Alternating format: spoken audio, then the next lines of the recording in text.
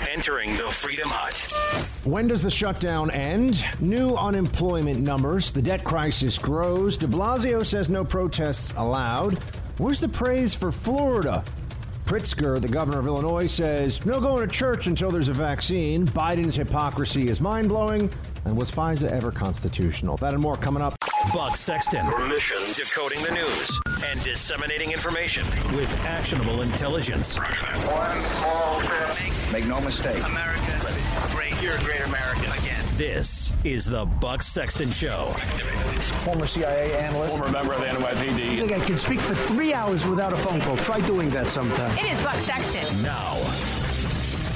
If you ask them, what can we do for you? What can we get you? What do you need? To a person, no matter where they work across this country, they say the same thing to me. Stay home. Please do what you can to keep cases down. So my question is, how many of us who say we love them don't really show that love? My message for all of you on this day is show the love. Do what you can to keep cases down. Your choice isn't just about you. You know now that it affects others, including maybe them. And how about our government? Get them the damn PPE they need. Have it made in this country. Remember Rosie the Riveter. These are desperate times, everybody says it. How about having desperate times call for desperate measures? Really? America can't muster making gowns and masks when we made aircraft carriers and B-24 bombers? Also, here's something else that would be really great for them. A new bill in the House from New York Congresswoman Carolyn Maloney.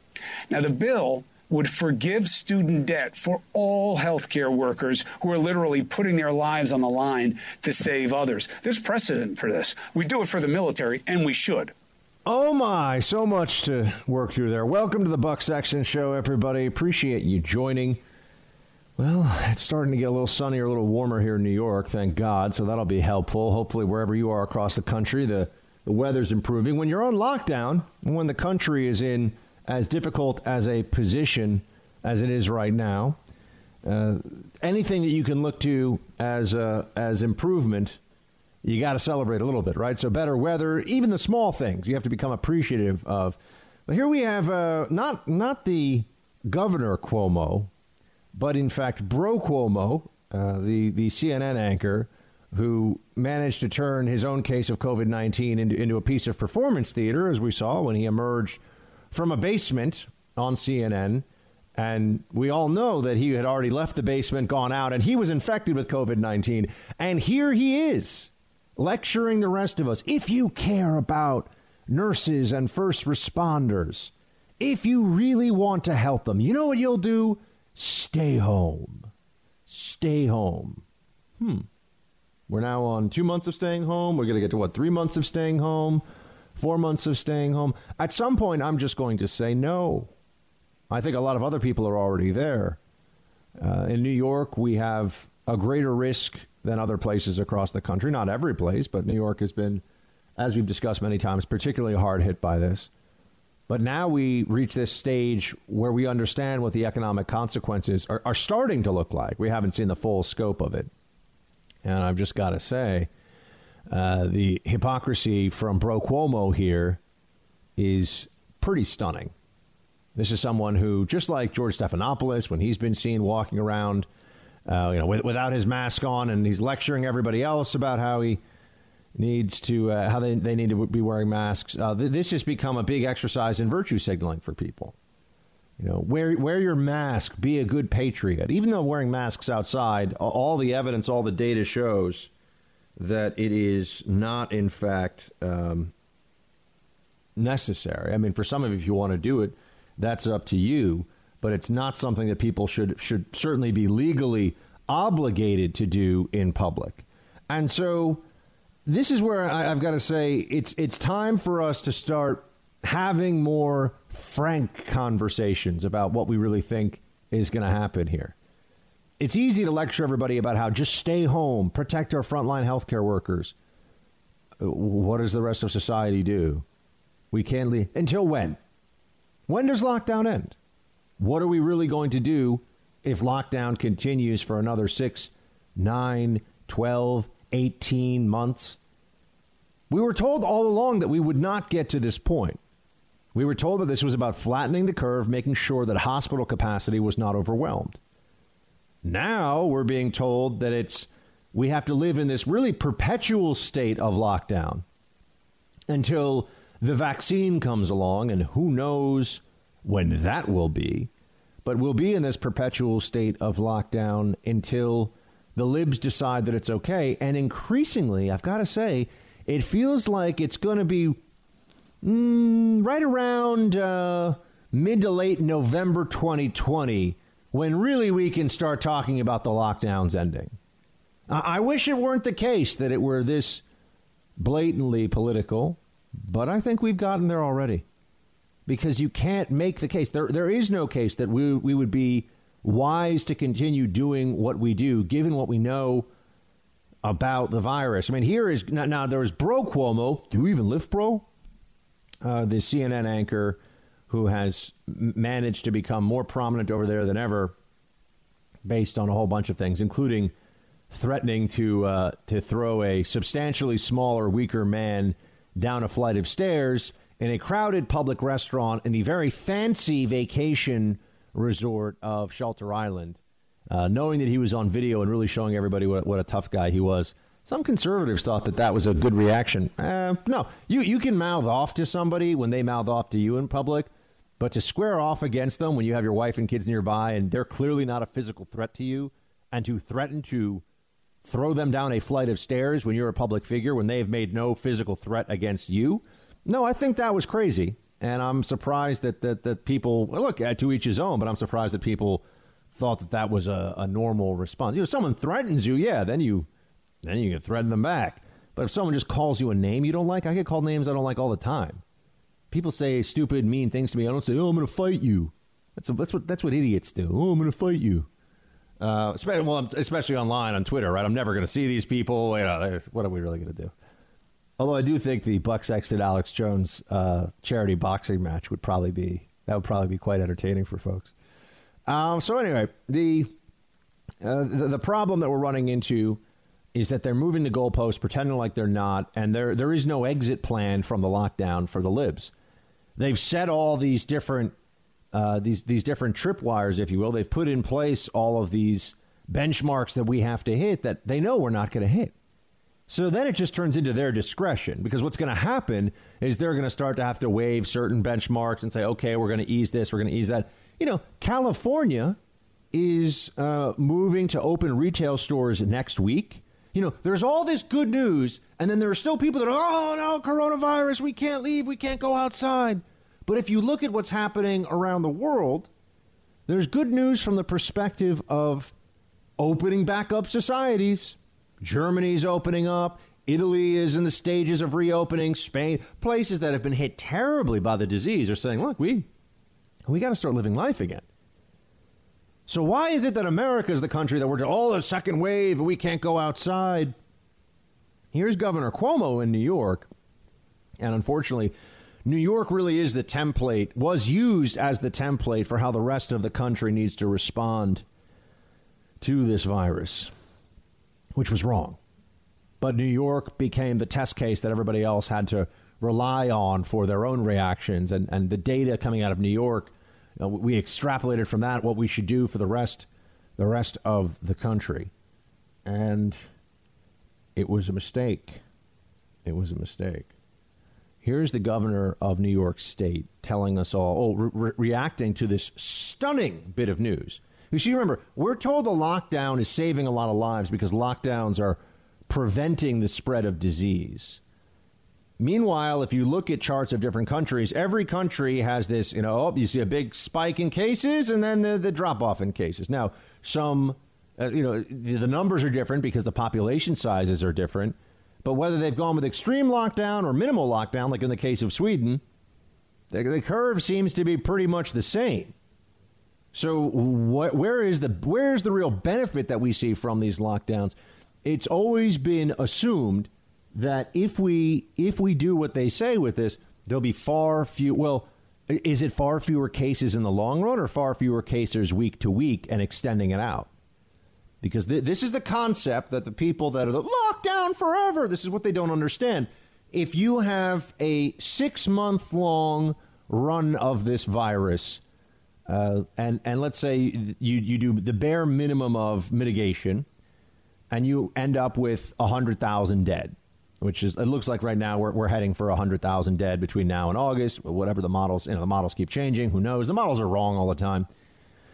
But if you're at 100,000 dead, if we did extreme mitigation for, let's say, 18 months. So if we kept the lockdown going for 18 months and you still end up with 100,000 dead, have you really limited the infections, or are you just slowing the speed with which people are becoming infected? Now, it's tough to answer that. They would say, well, no, you're at 100,000 and not 200,000 dead over the same period of time. But is effectively everybody going to get is everyone going to get infected with this over time? Because then the mortality rate is very likely to be whatever it is for the disease is what it's going to be over the overall population. Are we heading for actual slow speed herd immunity, or do we think that somehow we're going to just stop the disease? Because the initial program, it was 15 days to slow the spread, not to stop the spread. Now we've got people suggesting that we can stop the spread if only we stay home. This is where Governor Cuomo's got a problem, though, because people are staying home and they're still getting infected. Play clip 3. This is a surprise. Overwhelmingly, the people were at home, where there's been a lot of speculation about this. A lot of people, again, had opinions. A lot of people have been arguing where they come from and where we should be focusing. But if you notice, 18% of the people came from nursing homes. Less than 1% came from jail or prison. 2% came from the homeless population. 2% from other congregate facilities. But 66% of the people were at home, which is shocking to us. Disproportionately older. But by the way, older starts at 51 years old. 2/3 of people that are hospitalized with COVID in the most recent weekly data they have, 2/3 of them were on lockdown or staying home, and they're still getting infected. So either you look at this and you say there are only a few possibilities here. You have people who are in the very limited travel they do, going to the grocery store, going to the pharmacy, still, even doing that once or twice a week, getting infected in numbers that are large enough to be concerning. We're still seeing a steady stream of infections here in New York. And then across the country, you have more and more people who are still getting infected. But we're home. The cell phone data has showed that over 90% of people have been adhering to the lockdown. Based on the GPS monitoring, it's monitoring, talk about the mass surveillance state. We're already out of mass surveillance state. It's just until somebody figures out how to really harness it and really use it. Well, they're called social media companies, Buck. But this is where we are. We still, even with lockdown, have 300,000. This is from Dr. Scott Gottlieb. 300,000 new cases a day. So all these people are saying we're saving all these lives through lockdown. I mean, we're getting 300,000 cases a day. How many cases a day would we get if we went to work, but still tried to limit mass gatherings and took some of these? Oh, it would be 1 million a day? It would be 10 million a day? And even with the lockdown, I mean, this is the people, part of the false choice that's set up here. And I know this is all kind of, it gets so conceptual and what's going on, but our society is at risk. I mean, our economy is dying. It is dying right now. I have the unemployment numbers, and we'll talk about that in a moment. But the people who don't want to reopen keep saying that people will die if we reopen. And you say to this, well, people are dying right now, even with the lockdown. And we're having this enormous societal, not just economic. I mean, our whole society is bearing this tremendous cost. And people won't soon forget the images of parents arrested in front of their children for going to play in a playground and law enforcement officers going along with it. My friends, I know that you do not judge the whole community of hundreds of thousands of law enforcement officers across the country by the actions of any one, two, or a few dozen. But perception is a different thing from reality here. And we've had a few very bad looks of overzealous, over-aggressive law enforcement with regard to the social distancing and the lockdown stuff. There's going to be a cost to that as well. There's a lot that's going on here that is damaging to our society, damaging to our ability to feel good about who's in charge of this country at the state, local, and at the national level.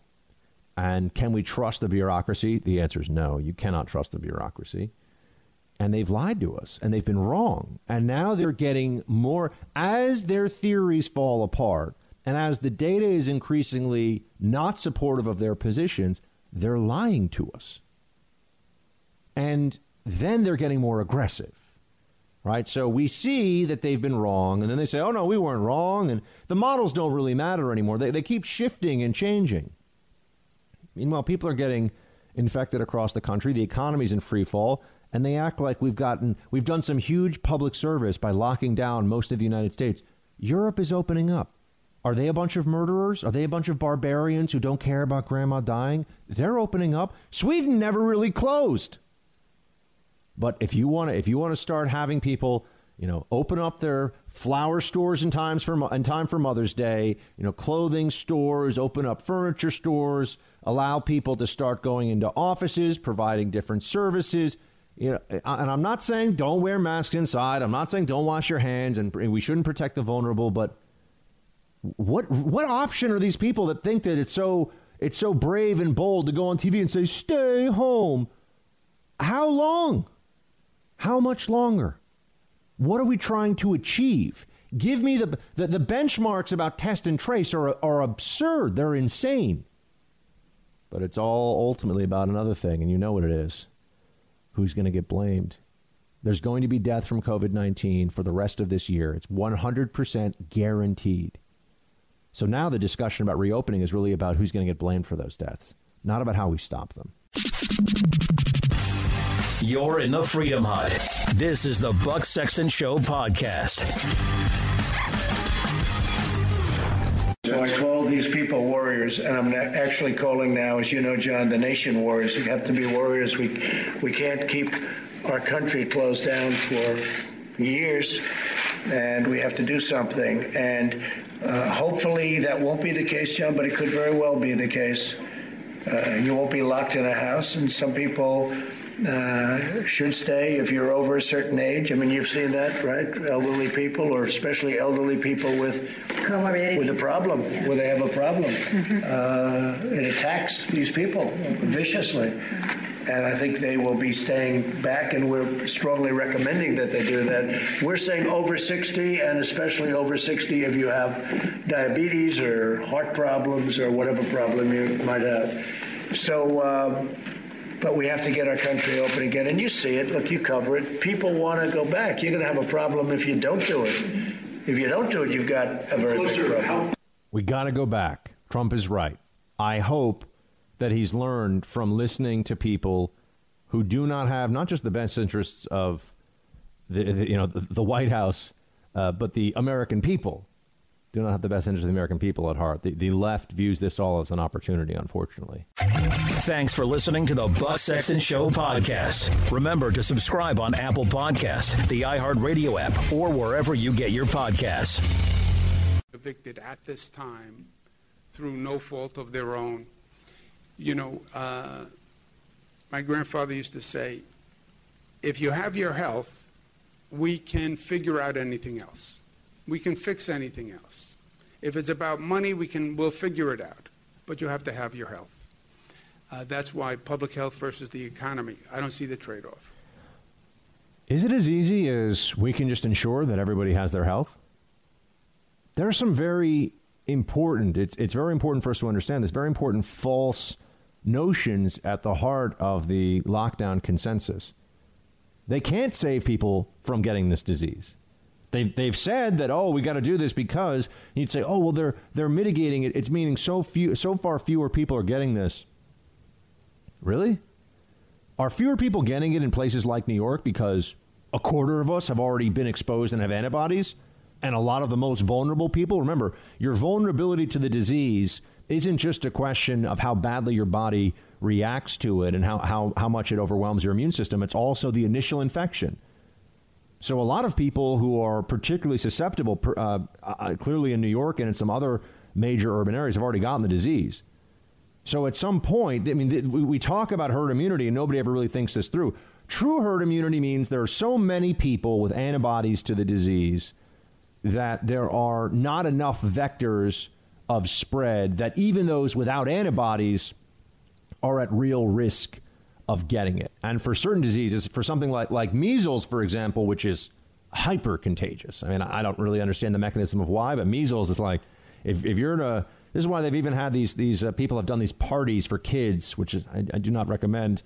I don't have kids. I don't know anything about this stuff, but they'll have a party where one kid with measles shows up and all these other kids, and they all get measles, right? I mean, this is what ends up, and it's like, if you show up, you're pretty much getting measles. The spread of the disease is much more difficult if there are people who have immunity all around you, even if you don't have immunity. That's the basics of herd immunity. And for some diseases, it's more like 80%. For measles, I think it's over 95% if you're going to have true herd. That's why the lowering of, and I'm not getting into a vaccination debate, so don't start sending me all that stuff, people. I love you. Don't start sending me all your vax stuff.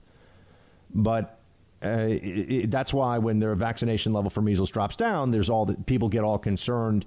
Just from a herd immunity standpoint, they're saying you're creating greater. And this is why whooping cough and measles in recent years, there have been outbreaks in places. Okay, and now we look at what the lockdown consensus is promising us, which is that they're able to protect our health. But are they really? We're doing exactly what they're telling us to do. We've been doing it for 2 months. How protected are we? How much has it really worked in New York? Or had the virus already spread far and wide and the most vulnerable? We can't protect nursing homes. We've been talking about that. The authorities made made the absolute wrong decisions about how to protect our seniors in nursing homes. So they keep taking this position of the moral high ground, like they're, if it saves just one life, they'll protect every life. And then we think about it, but you're not protecting every life, not even close. We're losing a lot of lives and suffering massive economic consequences and losing our constitutional rights and losing, honestly, at some point, what is the purpose? Why are people are going to start to say, why am I getting up and doing this every day? And this is where you're going to see a spike in drug abuse and suicide and overdose and all these things. We're going to stay locked at our homes, forever? And I hate this stuff when people say, we're never returning to normal. You know what? Shut up if you're saying that. We're going to return to normal. All right? We had 50 million people die from Spanish influenza in 1918. You know what 1918 was followed by? The Roaring Twenties. We're going to return to normal. I hope the cost is nowhere near, and I don't believe it will, what it was in 1918. But, if we can survive that, we are going to get through this and return to a place where people can gather and people can do things. And, maybe, just maybe, there'll be a few benefits of this. The silver linings of it will be pretty substantial. Like, for example, the lunacy within the scientific community that they need to focus billions and billions of dollars and have all these conferences about climate change because by the IPCC projection, the Intergovernmental Panel on Climate Change at the UN, by their projection, we might be 2 degrees Celsius warmer in 100 years, and that will destroy the planet. Let's worry about not having a pandemic disease destroy modern civilization like now and for the next 10 years. How about that? That would be a better usage of time. You know that you who have been listening to the show, I've made this point many times before. There are people know I've been bringing up antibiotic-resistant bacteria and really frightening stuff that's out there. I have mentioned pandemics way before this actually happened as what I'm scared about or what keeps me up at night. Anybody with a passing familiar, and how do I know that stuff? I'm not a scientist. History. I know more history than a vast majority of scientists. That I can tell you because I love history and read it all the time. And if you understand history, you know what the real risks are, and you know what the real risks are not. And the people that are claiming we're all going to run out of food or that the world is going to melt because of CO2, they've been wrong in the past, they'll be wrong in the future. And there are reasons why they continue to allow their brains to make these same errors and try to push all the rest of us into believing them as well. But back to the governor here. We have to have our health. We should protect human life. I don't care if a person is old. You know, I'm old by your definition. I still think I have a value, right? My mother's old. You know, she's the most precious person to me. So protect every life. And I'm not going to trade off public health. And we'll figure out the dollars and we'll figure out the economic impact. You know what Venezuela looks like? You see the news footage of it, I'm sure, sometimes. Venezuela is an impoverished socialist narco state. I mean, it's run by narco traffickers. This is what, you know, we have all these people who don't even understand how poor the country is, because the reason that Maduro and his thugs are even able to feed themselves and pay the army and stay in charge is because they're selling cocaine and heroin on the global market. Yeah, that's right. You don't see a lot of that. And I do want to spend some time. I want to deep dive into it. So, and producer Mark, remind me on this one, and maybe we'll get one of our many Spec Ops friends to join. You know what would actually be great? If we could have, maybe we'll reach out to Jack Carr, whose book is doing so well right now, Savage Son, which I am listening to the audiobook of it. And this is what I do when I'm doing chores and things like that. When I say chores, that doesn't sound manly, right? Producer Mark, is there a more manly word for chores? Household tasks? I don't know. There we go. Doing my household tasks. Thank you.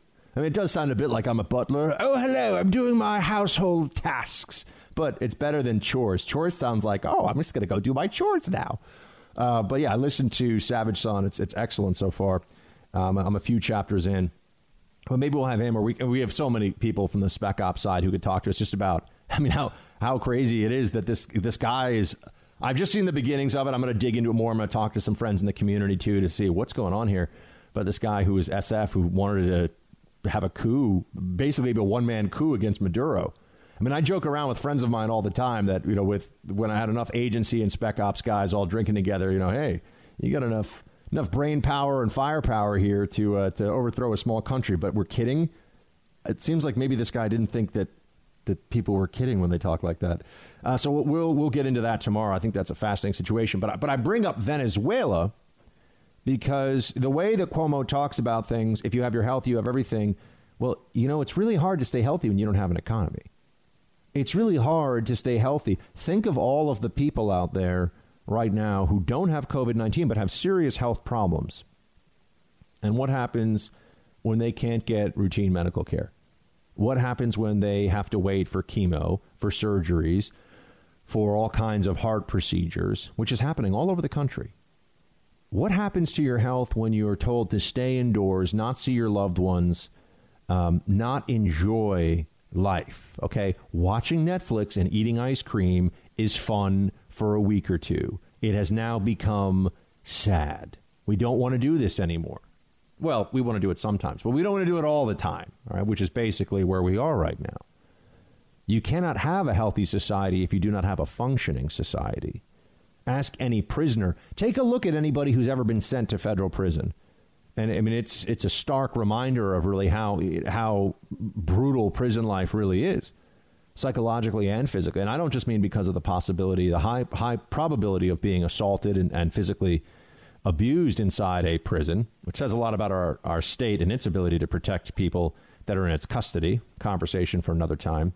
But if you look at anybody who's gone into federal prison, they usually lose a ton of weight.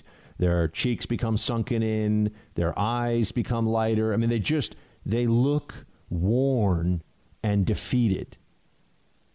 We're doing this to ourselves increasingly as a society. We're making people worn out and defeated. Can't see your family, can't see your friends, can't do your job, can't really go out. And let's be honest about this. Going out with a mask outside is better than nothing, but it's not great. It's not great. I want to breathe fresh air. I don't want to be sucking in some cotton mask made in China, thank you very much. That's not what I want. Oh, but it's fine, and you have to do it to protect other people. You know, Cuomo is representative of this mentality that we have control over this. And this is where you get to a fundamental philosophical distinction between the lockdown consensus and the reopen movement. The lockdown consensus suggests that if only we listen to them, lives will be saved, and that's all that matters. The reopen movement is saying lives are being lost. You can't stop the spread of this disease, not even close, and you're destroying everything around our society by doing this lockdown, and you've changed what the initial mission is, and you won't give us an end date. When is enough enough? And now we're hearing, but about the second wave. Here's a little factoid. If there's going to be a second wave because we start living life normally again, there will be a second wave in June or in September or in January. It doesn't matter. It's coming. If what we're doing isn't enough, meaning if the mitigation and if we're not able to get therapeutics and get research going that would prevent a second wave, if what we're doing isn't enough, it doesn't matter if we open next week or next month. The second wave is coming, my friends. Now, I don't think it is. Remember this, too. What happened to the Spanish flu? We didn't beat it. We didn't even understand. This will give you a sense of how, well, this is a whole other conversation, but we think that our medical world is so advanced and so sophisticated and really, I mean, you go back 100 years and our knowledge of medicine was primitive. And I mean around the whole world. I mean the smartest doctors, our knowledge in 1920, 1918, primitive. We were at the basics, the early phase of medical knowledge. And yet the Spanish flu faded away. Now, how did that happen? A lot of people got infected. A lot of people had immunity. And then the human race just moved on. We will get past this. It is a guarantee. In the meantime, what we're trying to figure out is what kind of countries and societies and lives will we be able to lead now and after this thing passes.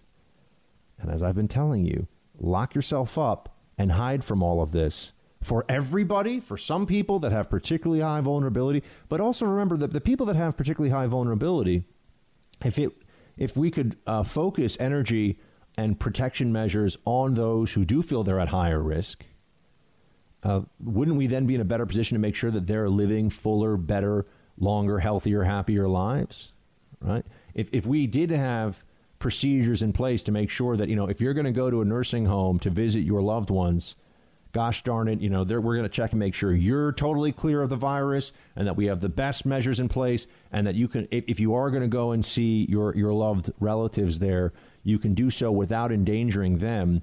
That kind of focus and those kinds of procedures would make things better for everybody. But instead, what we have is this slapdash approach of, we're going to protect everybody, but we're going to send New York State's going to send people with COVID-19 back into the nursing facility and tell us all that they care so much about protecting lives. Cost doesn't matter. Cost doesn't matter, huh? Interesting for the state of New York to say that, especially given that they were unwilling to make additional to take additional precautions and procedures in order to protect those who are most vulnerable from this. The moral blackmail we all face on this question is going to be massive. People don't want to admit that they were wrong. They have this need to believe that the scientific consensus is accurate and will protect them. And they also do want to use this as the ultimate issue. This, from a purely political perspective, put aside all the human death and carnage and the terrible stuff that's going on here. Just from a purely political perspective, this is the biggest opportunity the Democrats could have possibly been given by circumstance. An economy that is crashing and all this blame that they're trying to put on Trump so they can put forward a pathetic candidate. I mean, Joe Biden's a pathetic candidate for the presidency. We all know that. But they might get it. They might get it done because of circumstance. And they're not letting that go. You're in the Freedom Hut. This is the Buck Sexton Show podcast. Look, here's the story. There's nothing I can do to satisfy the media, the Democrats, or the fake news. And I understand that. We did the greatest job mobilization in history with the ventilators. And I don't think there was a story what a great job we did. Now we're helping Germany and we're helping many other countries, France, Spain. And and Italy, by the way, and Nigeria, sending 250 to Nigeria ventilators. And 2 months ago, we didn't have any ventilators for ourselves. The cupboards were bare, right, Deborah? They were bare. People have no idea. There's not a thing I can do to satisfy the fake news, and there's not a thing I can do to satisfy Democrats. It's true. Just look at the ventilator story. I mean, we were in a national mass panic over our ventilator deficit. And now we're like the ventilator superpower of the planet. In fact, we are the ventilator superpower of the planet. You don't see a lot of stories about that, do you? Not much less interest. Trump wasn't using the Defense Production Act. I saw so many journos making that case. And then he did use the Defense Production Act. And we got plenty of, and he already had been negotiating with companies, and we got plenty of ventilators now. More than we need. We're giving them to other people. Oh, but Trump he doesn't act fast enough, they say. These people are full of it. Thanks for listening to the Buck Sexton Show podcast. Remember to subscribe on Apple Podcasts, the iHeartRadio app, or wherever you get your podcasts. Are we going to see a fourth stimulus, or do you think you're going to wait and see how the first three are working? To people ask me, I remind them that we have no money. We have no rainy day account. We have no savings account. The $3 trillion that we've already passed out is imaginary money. It's being borrowed basically from China. So the irony is we got the virus from China, and now we're going to be more dependent by borrowing more money from China. The only thing that recovers our economy is opening the economy. It's not a lack of money. It's a lack of commerce. If you let people have commerce, if you let them trade, if you take them out from forcible home arrest, our economy will recover. But if you keep everybody under home arrest and say you cannot practice your business, you cannot sell your goods, there will continue to be economic calamity. And all these blue state governors who don't want to open their state, now they're clamoring for federal money to bail them out because no state revenue's coming in. We don't have any money. What could be more straightforward than what Rand Paul is saying? And yet it feels like Rand Paul here is a breath of fresh air. You know this. I've always thought that Senator Paul was a guy who does believe what he says. I mean, he is a believer in the ideology of limited government and liberty. I wouldn't even call it libertarianism, because Rand Paul is not really a classic libertarian in some ways, but an ideology focused on liberty and limited government. I think Rand Paul is a believer. I've always had not a personal soft spot for the guy, but I feel like he's been, because I don't know him. I've only interviewed him a couple of times. And in interviews, I'm going to say, he's kind of like, well, it sounds like I'm a little bored. And, he's not really that. He doesn't really love talking to the media. I think he likes TV. I don't think he really loves doing radio. But he seems to me like a principled politician. Now, that's not the same thing as saying someone's perfectly principled. It just means that for a politician, I think that Rand Paul does stick to what he believes for the most part. And that's impressive to me, or at least it's noteworthy to me. But look, he's saying there is no restoring the economy without getting back there is no restoring the economy without pulling back on these lockdowns. There's no way we can do it. There's nothing that we can do that will that will restore the economy unless we pull back the lockdowns. And that then gets me to, I had a very interesting exchange on Twitter. So it's public. So I'm not betraying any kind of confidence or anything. I mean, I never would. But I had an interesting back and forth with somebody who is he is a guy who founded a very large, I believe it was a genetic research company. But his name is Balaji Srinivasan. And I know about this guy, I think it's actually pronounced Balaji. We have a mutual friend who told me this guy is really smart, and he's a little bit more of he doesn't believe that we should have the country locked down forever, and he understands the pain that people are feeling right now, but he's a pretty pro-lockdown guy. And so we had this exchange that I wanted to share with you about the different, when you deal with someone on this issue who it seems is actually smart from the other side. Here's kind of how this goes. You had Bethany Mandel, who some of you know is a conservative author and writer, and she wrote the following. And this is an exchange that all happened. I thought this is worth sharing with you. She wrote, "You can call me a grandma killer. I'm not sacrificing my home, food on the table, all of our docs and dentists, every form of pleasure, museums, zoos, restaurants, all my kids' teachers, in order to make other people comfortable. If you want to stay locked down, do. I'm not. And then she wrote, doesn't mean it won't be done responsibly, but I am done. I feel lied to about the terms of this lockdown, and I regret ever trusting that it would be done responsibly. I think she's right. I mean, I think that's an appropriate response to the lockdown response. I think that this is well within where we should be, given what we've been put through as a country at this point and what they've said to us. Now, this gentleman, Mr. Balaji, came forward and look, this is where it's so rare to find someone on the other side. So someone who's pro lockdown, who's smart and not a shrill screaming, you want to kill grandma maniac. So this is why I wanted to share this with you, because I keep having people on the show who are, generally speaking, with me and being skeptical that the response was necessary, of the national lockdown at least, and that, there's no politics involved in this with the anti-Trump side. But here's how the other side approaches it. Those who are trying to at least engage. Whether you agree with this or not, at least they're trying to engage. I wish, people ask me often, why don't you have liberals on the show disagree with you? Because it just escalates. And if you have on radio people who all of a sudden are shouting or trying to talk over each other, it's just bad. It's bad. And also, it's you have limited time, and to have a debate format in radio, especially if you're going to have the host. I mean, I determine what the time is, right? I determine how much people get to speak on this show. Like radio, the host of a radio show is the king of the kingdom. And so to have somebody else on, if you're going to debate them, this is why, like, one of the cheapest things is when, they love to, some hosts love to do this. They'll take a call from someone who's clearly, a conservative will take a call from a host who's a guest rather, who's clearly an idiot and not actually up for the debate of challenging them, and just yell at them and call them an idiot on TV. This is a little bit like the conservative radio equivalent of somebody who wants to watch those videos of, like, the Jackass guys back in the day who would, you remember those guys, Mark, who would, like, light M80s in their underwear and do crazy stuff like that? You know what I'm talking about? Yeah, of course, the Jackass guys. Yeah, the Jackass guys.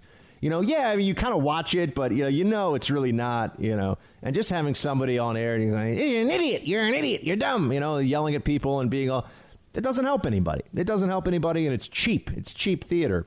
So I want this guy Balaji. I mean, I can't get him to join me on. Well, actually, you know what? I'll ask if he'll join me on radio. I feel like he'd say no, but I'll ask him if he'll join me on radio. We'll see. But he said, one problem with this logic, and this is in response to Bethany, one problem with this logic is that the economy is other people. So if older people stay home, along with millions of cautious people, plus many tourists and business travelers, you don't actually get the economy back. Other countries have contained the virus. It's doable. So he's saying we need to get to full-on containment, and then we end the lockdowns. I think that that's almost impossible, and if we wait that long, the economy will be dead. But this is actually where the debate is among serious people. So I responded to him and I said, when people see lots of folks who are low risk, under 50, going about their daily lives just fine, other people will become less scared and economic activity will grow over time. Essentially, let people who are at low risk and who are willing to take that risk engage in more activity, and not just economic activity, engage in more of day-to-day life. Okay. Balaji wrote back to me, over 50s are 30% of the population and significantly more of the net worth. If you add in folks with pre-existing conditions, a big chunk of the U.S., white-collar folks, foreign tourists, that's a big chunk of the economy. I guess we'll see. Now, notice that's a signal when you're in this world of fighting. This guy's a blue check with a pretty big following. I'm a blue check with a big following or pretty big following, whatever, reasonably considerable following on Twitter. And but when someone says something like, I guess we'll see. Oh, you mean they actually want to have an exchange of ideas because they know they don't know. One of my recurring mantras here on the show, my recurring themes, some of you may not like the mantra term, right? But some of the recurring themes that we have are things like no one can predict the future, and people who tell you they can are lying to you. Thinking that their analysis may be good about the future is one thing, but if they tell you that they can see the future, they're lying to you. So the fact that he just said, I guess we'll see, meant, okay, well, now here's someone, unlike the, you want to kill grandma, you have so much of that, you want grandma to die, It's usually grandma, too, not grandpa. I think that's very interesting. But it's always you want grandma to die. That's become the line, which is a horrible and stupid thing to say. I mean, I love my grandparents very much. Unfortunately, they've all passed a long time ago. But this is just when people are trying to shut others down through a loud moral blackmail. So to his points, though, here about how over 50s are 30% of the population, that's a fair point. And that there's a lot of wealth concentrated in the over 50s as well. OK, but let's now look at this for a second. If people are returning to work who are at low risk and therefore exposing themselves, many of them already have. I mean, I think it's 50-50. I have antibodies, and that's just a guess. I don't know. I think it's 50-50 given the situation that I was in here in New York during the maximum spread of the disease. A lot of people under 50 already have antibodies. If they return to work, they will be possibly exposed, but then they will get antibodies. Maybe they'll get sick for a week or two, and a very, very small percentage might end up in the hospital and be in really bad shape, but it's a very small percentage. But that means more and more people, as we're in the reopening, will have antibodies, which means that the vectors, we start getting to this herd immunity concept, the vectors for the spread of the disease are fewer. And then you have people who perhaps are in their 50s and maybe even going up in their 60s who start to feel more comfortable because it's less likely that the younger people that are already out there and working, it's less likely that they'll be at high risk of contracting the disease from them. And you see there's a snowball effect. I would also point out that we already have essential workers who are going out and doing their jobs. So we've taken a segment of the economy and said, well, that part of the economy is going to still go. It's not like we're in a true lockdown. And there are some risks to those essential workers and to people that are coming into contact with them, their family. This is how we get to the continued spread of this disease, even though we're all supposed to be on lockdown. But see, my point is if we add low risk workers into the mix here to the essential workers, we're expanding the economy. We're returning and getting closer to normal. And then he gave me a graph of the percentage of, age percentage, which was just a helpful data point. And we clarified that. And then I said, as for waiting until new infections are zero for reopen, this is where I have a disagreement with Mr. Balaji. 66% of New York hospital admissions, as we talked about here earlier in the show, were from people locked away in their homes. The virus is still spreading, and the virus is still going up in many places across the country. So unless people believe that we're going to go to an even more extreme lockdown phase than what we're already in, which to me just sounds completely insane, we're never going to get to full containment of the disease under our current projections. A country this size, of this many people, we have to, unless we're going to say there's no such thing as essential workers anymore, no one, unless you work in a hospital and you're trying to treat COVID patients, everyone just stay home and we're just going to live on the food you got in your fridge for a week or two or a month. Now, a lot of people would say, Buck, people don't have food. I know. That's why it's crazy. You can't do this, right? You can't actually completely freeze the economy or people literally will go hungry and starve. So, that's why that's what I got to do. And then I also said to him, docs I've spoken to say with velocity and scope of, I asked him about your thoughts on test and trace. And he said, docs I've spoken to about velocity and scope of existing spread and deploying tracers across the country to hotspots. This is going to be minimally helpful. I'm going to be right on this one. This test and trace theory, this is absurd. This is not going to work. People that are saying it's going to work don't know what they're talking about. We also have many empty testing facilities, I wrote, all over the country already. And with asymptomatic spread, it seems unless we're going to force everyone to get tested every 2 weeks, the value of a national testing surge will be limited. This is, and then we had I said, thank you for your time. He said, thank you for your time. We had a kind of a nice close. And so, but this is, if you really want to have a debate with somebody about what's going on, this is where it is. Can we get to the point where we fully control this virus and there's almost no risk of going outside? And can we do that without destroying the economy and ruining our society? I say no. Some people say yes, and they'll point to particularly other countries that they say have controlled the virus very, very well so far, Australia being one of them. But Australia, remember, they're on the flip of us in terms of their seasons. On the flip side, I'm wondering how well they'll do this summer. And also some countries have a much less dense population. And, there's just certain things about America that it's going to make it very hard to fully control the disease. And we're losing, I haven't even mentioned to you yet because I got all fired up about this, but we've got 3.2 million people who have filed for unemployment for the first time last week. That brings the total number of jobs lost during the coronavirus crisis to 33.5 million. We are heading to 40, maybe 50 million lost jobs from this. Now, I saw this in the Wall Street Journal. I believe it was the Wall Street Journal. It was a poll that said 77% of laid off workers think that they will return to their old job after the stay-at-home orders. Almost, we're getting close to 80% of people think they're just going to take their old job. This is where I have to say, I hope they're right. I am pretty confident they are wrong. The costs that have been that have mounted for these businesses, and also what the businesses will be able to operate at even when the lockdowns end. It's going to be a very meager income stream for a lot of businesses once they open their doors. This is going to be a long, drawn-out, phased-in process, no matter what. And that's if they make the right decisions and stop saying, "Oh, the second wave, and we're all going to die." And if they take the right path here, it's still going to be painful. It's still going to be difficult. So I don't think that 80% or so of these of people who think this, I don't think they're correct. I think that there are going to be a lot of lost jobs and jobs that aren't coming back because there are industries that won't be able to sustain, even when they reopen, won't be able to sustain the workforce that they once did. What do we do with that? But for the forever lockdown crowd, we are not South Korea. We are not Australia. We are not Japan. And no one can even figure out what they've done that we haven't done that would let us even try to get to the level of virus control that so far they've had.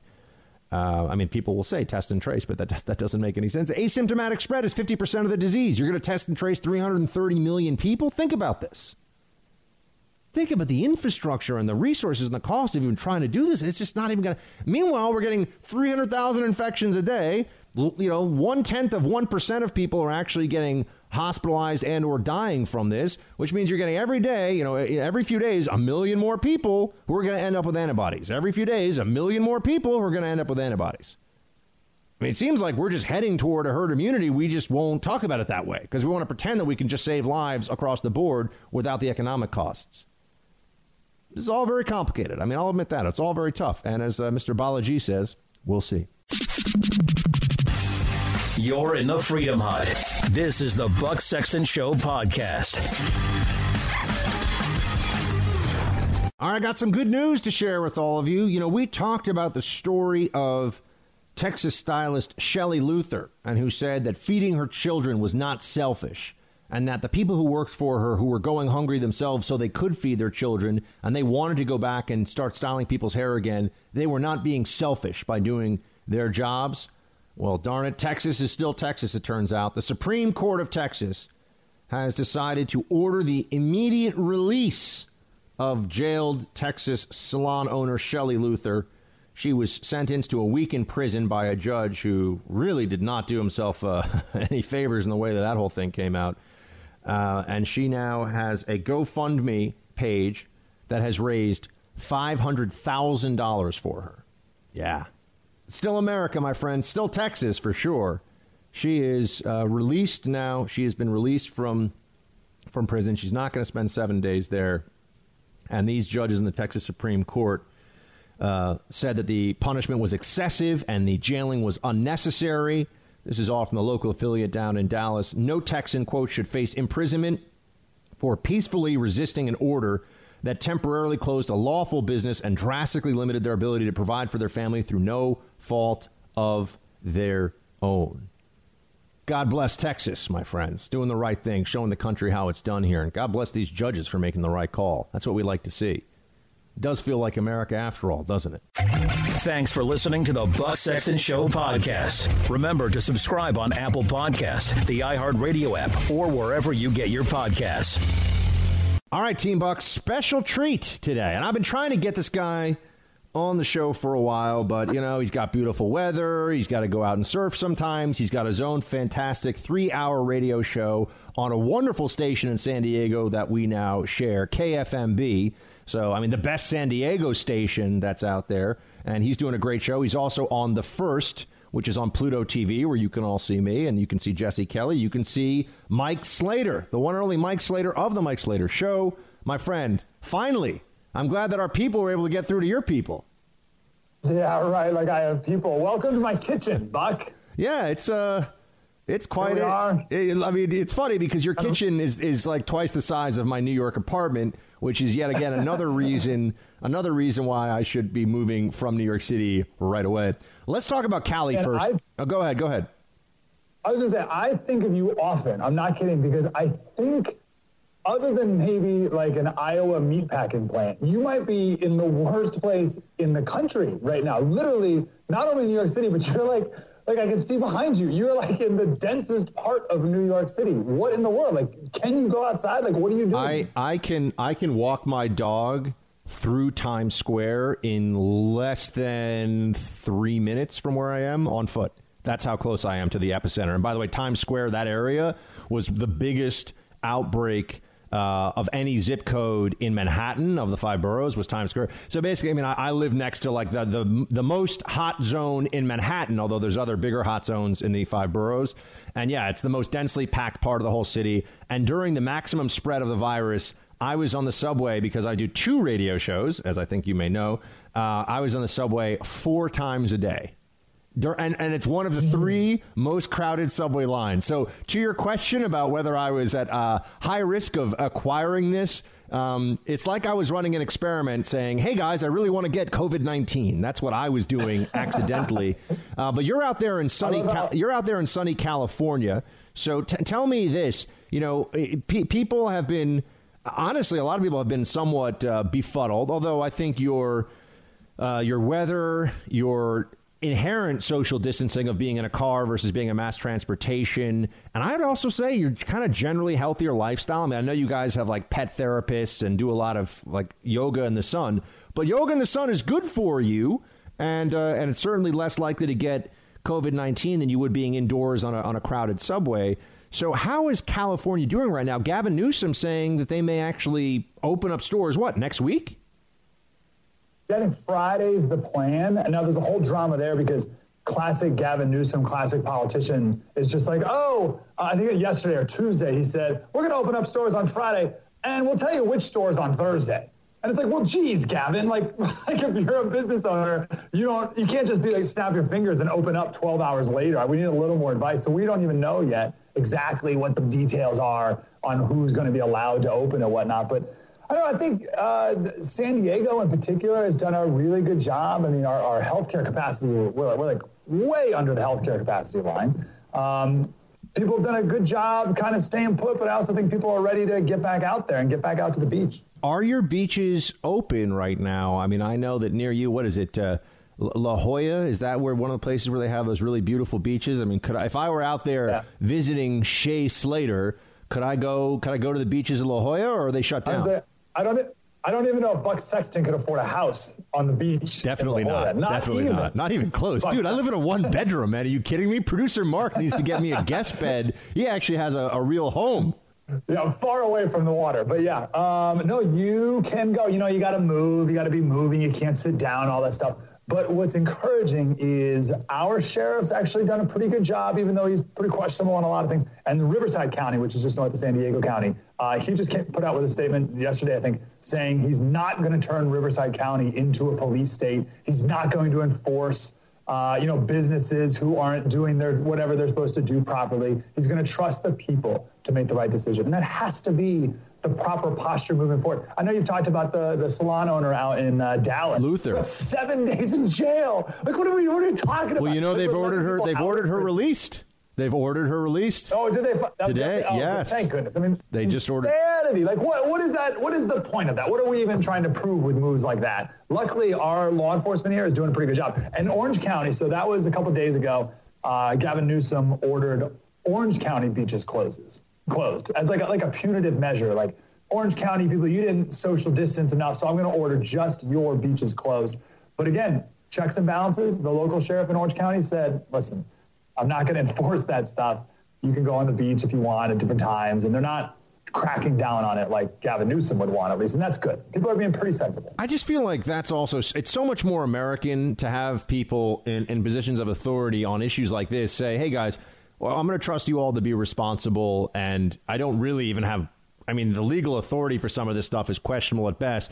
But they're just saying, look, I mean, this is a public information campaign, not a demand at gunpoint campaign to do everything they say, especially given how much this stuff has been shifting in recent weeks, where, you know, what's safe, what's not, where the information is actually taking us. Governor Newsom, it sounds like he hasn't been. I mean, Cuomo has now gotten the Buckster upset with a lot of the stuff that he's done. I mean, he's made some horrific decisions, and notably the stuff on nursing homes is just, I can't believe the incompetence.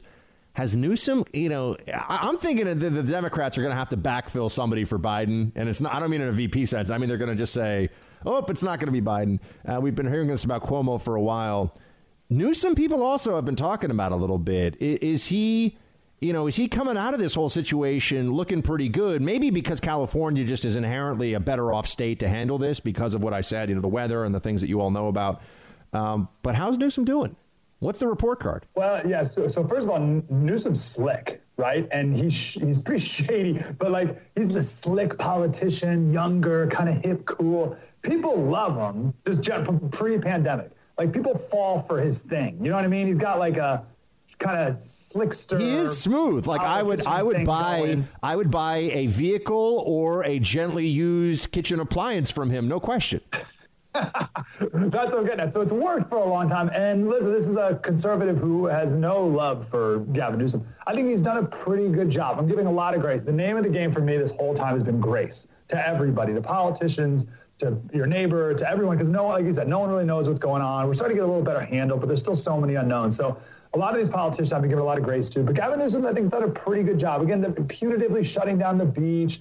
Maybe he's holding on to power a little longer than he should. I think he needs to loosen the reins a little bit, but it looks like he is, as you talked about, kind of opening up businesses. I think he's done an okay job. Now, the one big thing that we're going to have to start getting some answers for is he spent $1 billion on masks from China. And I know speed was important, so you got to kind of balance that out when, everyone is in full panic mode. But now we're getting reports that masks across the country from China aren't even close to the N95 standards. It's like 15% of what the actual standard is. So one day we're going to find out the quality of these masks that he bought for $1 billion. And I'm sure it's going to be like 10 times the cost of what the masks normally are. But he had to act fast, and we'll see. But that's like the one kind of big glaring thing that Gavin Newsom's done maybe wrong. I mean, look, that's from a conservative point of view, that's a pretty strong report card. I'm seeing here that California, Los Angeles has over 28,000. Los Angeles County has 28,000. I know you're in San Diego, but 28,000 confirmed cases, about 1,300 deaths. California is a fraction overall. What is it? 54,000 confirmed cases for the whole state. And now that's confirmed cases with testing, right? That's not taking into account the serology extrapolation of how many people have antibodies to this. But you guys are at a fraction of the deaths that we have here in New York. You have a larger population. It feels like California, as much as the politics of it would dictate it opening much more slowly, it looks like you guys are coming out of this thing okay. Am I missing something? No, it's pretty wild. And what's frustrating in the name of unknowns is we may never know why. We did a segment a while back about super spreaders and how a city can do all the things right, but one super spreader, I think in South Korea he was known as case 31 or 33 or something like that. One super spreader can sneeze on a doorknob and all these people get it and it spreads like crazy. And people are going to look at all different areas of the country and around the world, and they're going to try to come up with reasons. Be like, the Italians kiss on the cheeks, right? Or this country doesn't have good health care, or people are going to try to find race angles or socioeconomic angles or whatever. People are always going to try to explain it. And honestly, it's frustrating because it could just be New York. I mean, New York's super dense, so that's kind of something. But people be like, there was just a couple super spreaders, and it just spread it way more and there's really no answer. It just kind of happened that way. Well, you know, maybe in California there weren't a lot of super spreaders. New York is, in a sense, the super spreader because the evidence that they're pointing to today on the front pages of a bunch of newspapers is that New York cases, we essentially created this. You know, the petri dish of New York was overflowing, and then travel from New York, once it had spread all over here to the rest of the country, seeded outbreaks in Louisiana, like for Mardi Gras, for example, seeded outbreaks in Florida, in Michigan, in places all across the country. So one place, you know, you're talking about it on an individual level where one human being could end up being responsible for it. And there was I think there was also a case in South Korea, somebody who went to a church. Is that the same? And then this might be a different one. Went to a church and like 100 people in the church ended up getting infected somehow. I mean, for whatever. Yeah. You know. So can you so what kind of grand conclusions can you make about that area in South Korea about their socioeconomic levels or culture or whatever when it was just like someone who went to church and sneezed a couple times? What do you think? So it's hard to make conclusive statements. What do you think of Governor Pritzker of Illinois saying, "Yeah, no church until there's a vaccine"? I think people were like, "What?" You know, settle down, chubby Beelzebub. Like, what are you doing? There's a couple power trips out there that we're seeing, right? So the Harvard judge from in Texas that we were just talking about, like that's a power trip move, man. To put that guy for seven days, put that one by. This is another power trip move, right? Like, if other businesses can have people keep their distance, then why couldn't a church also have people keep their distance? That makes no sense. Why single out churches? I don't get that. I think that there's a hostility among people who love power of the state to the, you know, they always talk about the separation of church and state when they want to bash the church. And now all of a sudden when the state has taken on all this power for itself, churches are the whatever essential is, churches are the opposite of essential to these people. Yeah. Wow, that's interesting. Okay, so this is good. We need to keep an eye out for the Cincinnatises. So who are the Cincinnatises out there who are going to? Are you referring to the Roman general who was back power? Is this a Roman general called out of retirement to save the Republic thing? Is that what we're going for? That's what I'm talking about. Look at you. The whole point of his story, as you know, is he gave the power back, right? Yeah. So who are the governors who are going to give this power back once they've had a bloodlust taste for it? And in a way that they haven't had in their career, certainly. Will they give it back to the people? Look, the guy you talked about, it looks like no, he's not. And let me just remind everybody, we're talking to Mike Slater, who's the host of the Mike Slater Show, KFMB, the greatest radio station in San Diego County, which I'm also on. So the two of us are on it, which clearly makes it the best radio station anywhere. Which, by the way, like for people who don't know, I have been riding your coattails for like 10 years now, I think. I think everywhere you go, I end up following you. So I appreciate that. Well, I was going to tell you, I mean, now I'm jumping to the head. I was going to say, we at The First on Pluto TV have managed to put together, you have like two of the nicest, funniest, best people on radio with Jesse Kelly and Mike Slater. And, you know, I'm just like, everybody should be watching this. Everybody should listen to this lineup. I mean, legitimately, for those of you who don't know, who listen to my show, Mike Slater is one of the nicest people. It has been since he started The Blaze. He's actually so nice that at first I was like, is he really this nice? Turns out he actually is. He's that good of a guy. Yeah, that's right. I'm throwing it all your way now. How are you handling it? How about that, buddy? Nicest guy on radio, very talented, great show, The Mike Slater Show. You should all be checking out and listening. He has a podcast, too. You can listen to the Mike Slater podcast. Let me ask you this. When do you think... Are we breaking the dam here? Are we breaking the dam in the reopen nationally, or is this going to be a grinded out, state by state, phase up, phase down fight? What are you seeing? Okay, yeah, here's what I think. And who knows, right? I've always thought for the last week or so, that it's going to be kind of like a bell curve, and people are going to be able to make up their own minds, and people are going to go into their own categories. How much time do we have? Do I have 2 minutes to explain this? About a minute. Can I do this in 2 minutes? You got a minute. I can only give you a minute because we got a station break. Okay. Go ahead. So in technology adaptation, there are people who buy the first iPhone as soon as it comes out, and then there's a certain percentage of people who kind of wait a little while, and then there's a certain percentage of people who wait until they really need one, and then there's a certain percentage of people who don't buy an iPhone until there's no more flip phones. And it's a bell curve. Early adapters, you can Google that a little more. I think that's the same thing here. I think a very small percentage of people want to go out to concerts now. A little bit more people are like, I'm going to wait a week or so. And then you have me who's like, I'm going to kind of wait like a month. I got a 2-month-old here. I don't want to push anything. I'll wait like a month. And then you have some people who rightfully are like, I'm not really going to go anywhere for a while because I have health issues or I'm older or whatever. So I think it's like a natural bell curve distribution of when people are going to go. And people are going to make up their own minds based off the information we have. We don't need Gavin Newsom or any governor telling you are allowed, you're not allowed, you can, you can't. I think people are adult and wise enough to do that off by themselves. If I come out to San Diego so we can hang out with the fine people in the audience of KFMB, can you also teach me to surf? I'm not the best surfer, but I can definitely treat you to a green smoothie. Maybe that's the California. A kale smoothie is what's keeping us healthy out here. Maybe that's it. All right, I'll take it. Mike Slater, everybody. Check out the Mike Slater Show. Good. They're not good. They're very overrated. We got Mike Slater's show. He's on, what time, Eastern time are you on, KFMB? Noon to 3 Pacific, so 3 to 6 Eastern time. 3 to 6 Eastern time. Check him out. And Mr. Slater, great to talk to you, sir. You stay safe out there. God bless you and yours. We'll talk soon. You're the man, brother. Appreciate you. You're in the Freedom Hut. This is the Buck Sexton Show podcast. Man, it was great to talk to Mike Slater. Although I gotta say, producer Mark, I thought he was gonna be like, dude, I've been surfing. Like he seems like he could be in Point Break with Keanu Reeves, but he's actually not a surfer. I mean, not everyone who lives in San Diego surfs. You know that, right? I guess. But he is. What I said before, I really mean that. I want to reiterate it. He's one of the nicest, best dudes in the radio business, which is full of a lot of not nice people who are terrible. Actually, Mike Slater and Jesse Kelly are like two guys that you'd want to be friends with, and you'd want as neighbors. You'd want them coaching your kid's little league team or football team. They're just great dudes, and so it's an honor, honestly, to be with them on Pluto TV. The first, along with Dana Lash, who's a longtime friend and colleague, was fantastic. So anyway, if you haven't checked out that content, please do. Meaning Pluto TV, the first with Slater, and also you can listen to the Slater Show.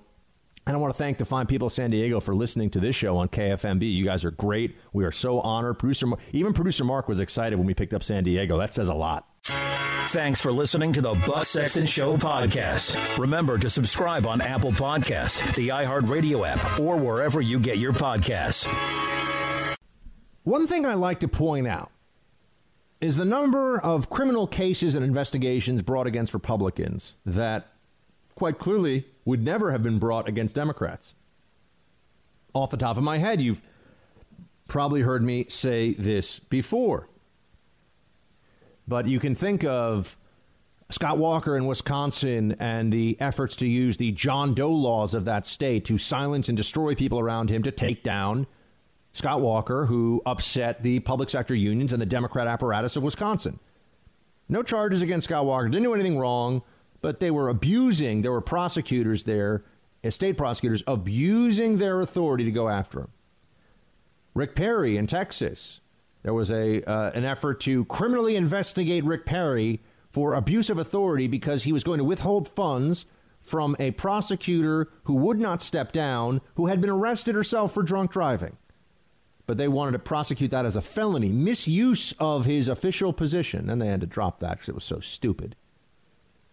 Governor Bob McDonnell, who the state authorities had no interest in going after, but federal prosecutors, no surprise there, went after him on the theory that even though he had received or had given no benefit of his public office, because he had hung out with a rich businessman who had given him and his wife some gifts, literally just hung out with him, had him at parties at the governor's mansion, he should face 11 years in federal prison, and his wife should also, who had no elected office whatsoever, she should also go to prison. Federal prosecutors a la Comey, if you will, the way that they do things. Can you think of any similarities? Oh, and then Donald Trump and the Russia collusion. I mean, of course, that's the biggest one of all, right? That's like the Mount Olympus of all abuse of prosecutorial authority cases for political means. But you'll also remember the Chris Christie case.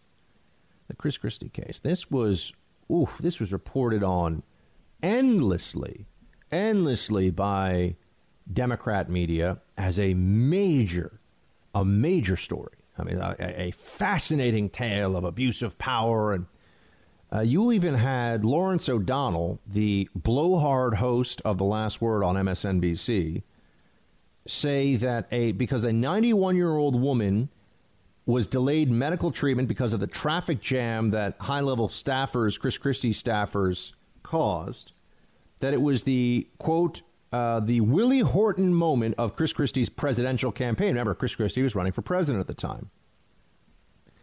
And O'Donnell said, quote, I haven't been able to get the name of the 91-year-old woman who was delayed medical treatment that day because of the traffic jam and eventually died.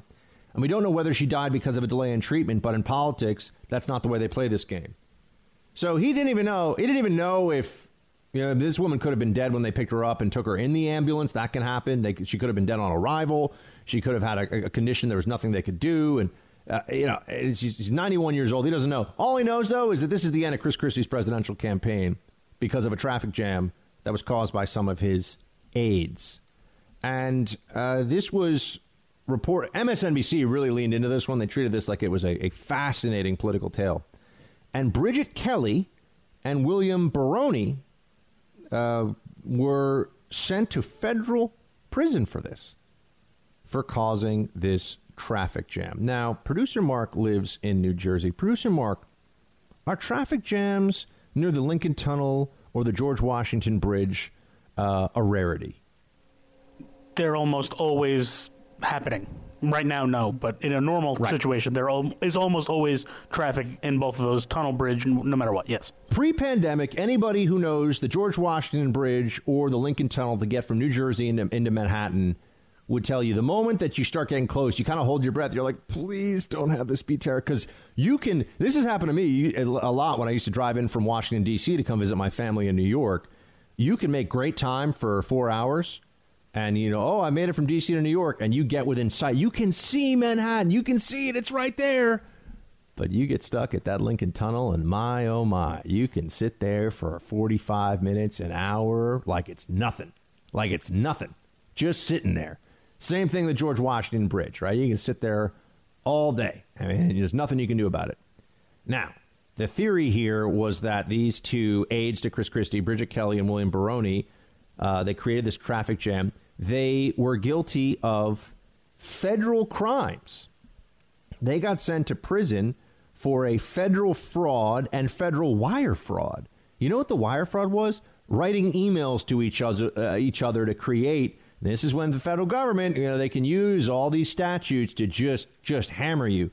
But writing these emails constituted a use of wire fraud. And, yeah, that's what they did. That's what they did. They charged them with federal crimes, sent them to prison. Well, guess what? The Supreme Court has thrown out the Bridgegate convictions. And Justice Elena Kagan, who I will say, Elena Kagan is a liberal. She is a liberal, and she's on the Supreme Court. Elena Kagan is a smart lawyer.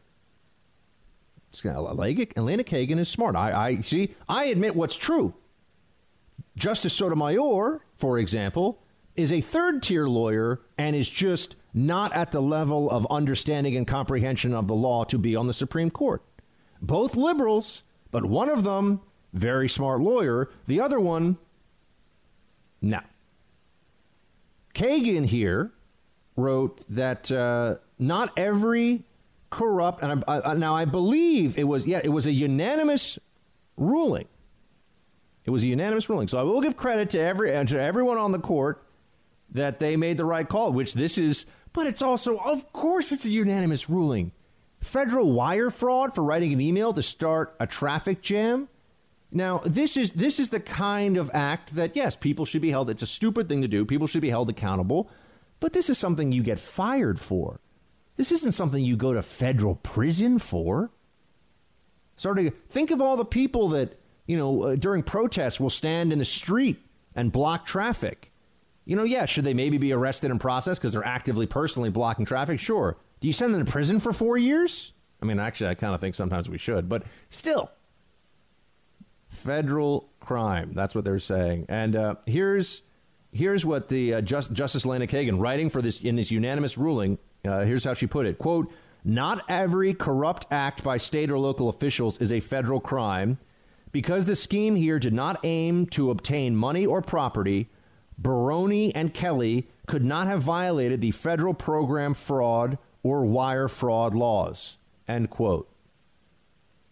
think of how, and look, give credit, and the libs on the court, even Sotomayor, all right, I'm going to admit it.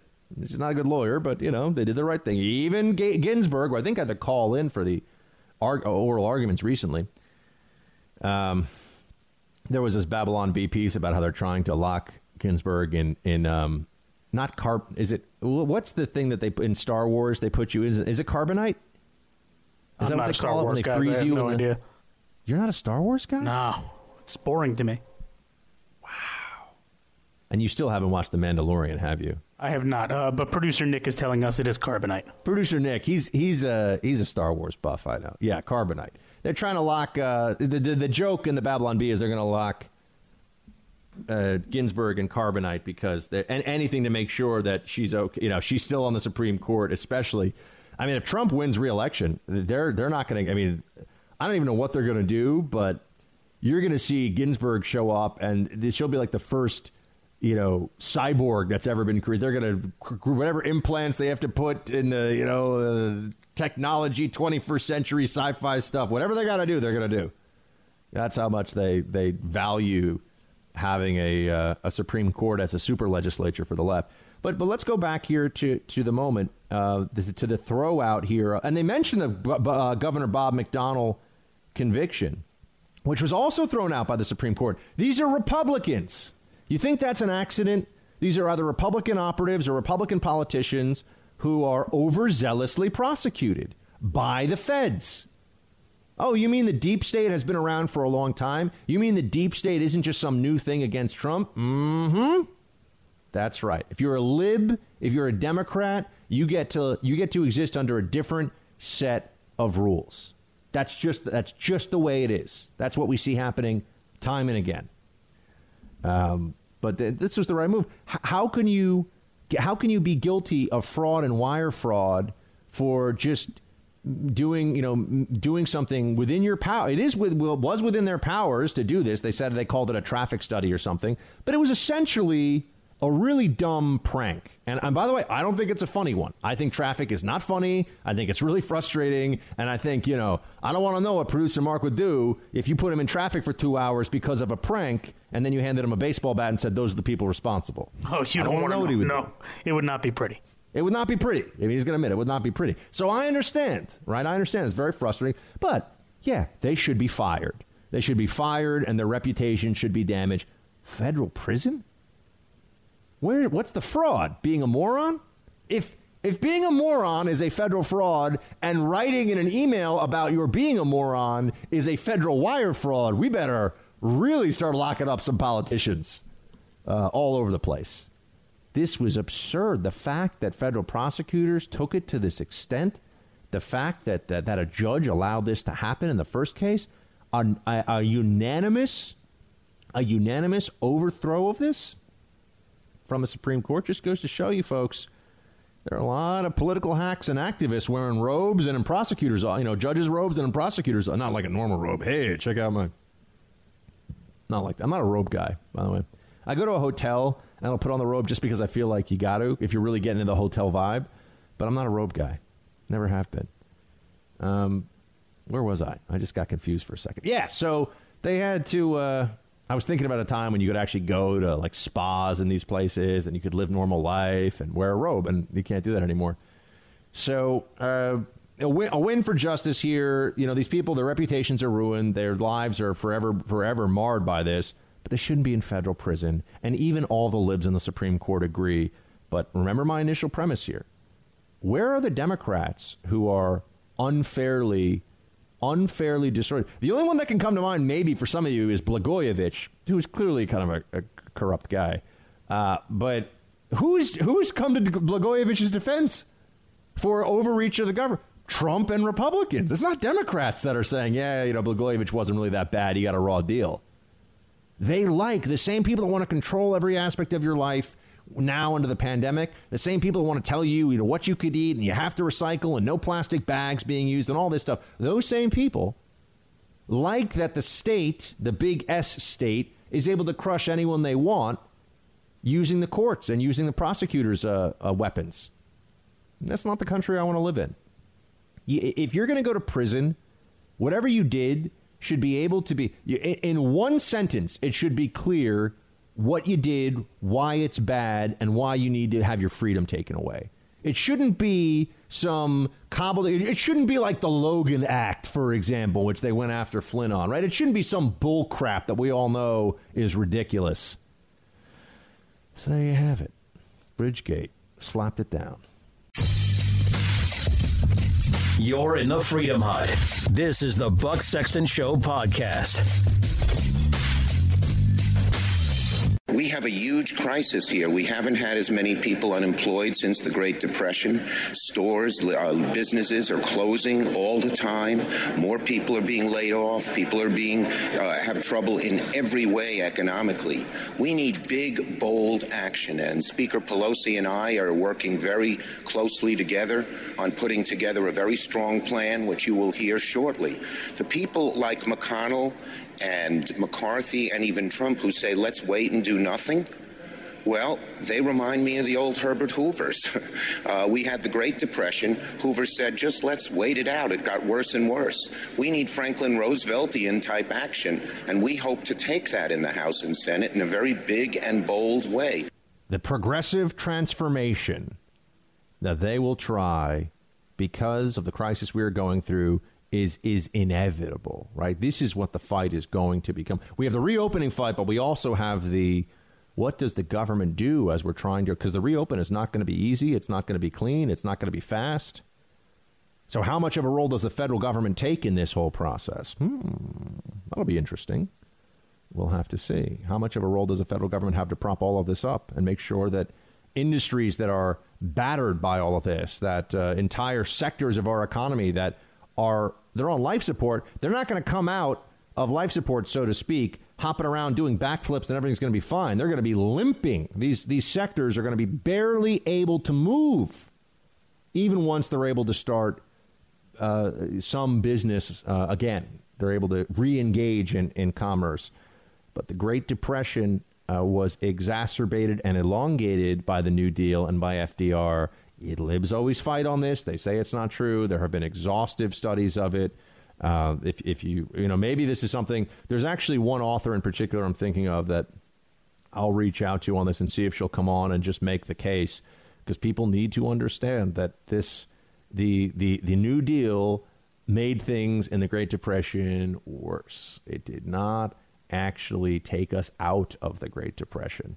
So I know it's history, but the history is going to be informing policy right now. And that's why they're saying, we need FDR type action, not the internment of people into camps. Well, I'm glad that Democrats will agree with that, right? Their hero FDR just kind of always gets a pass on that one.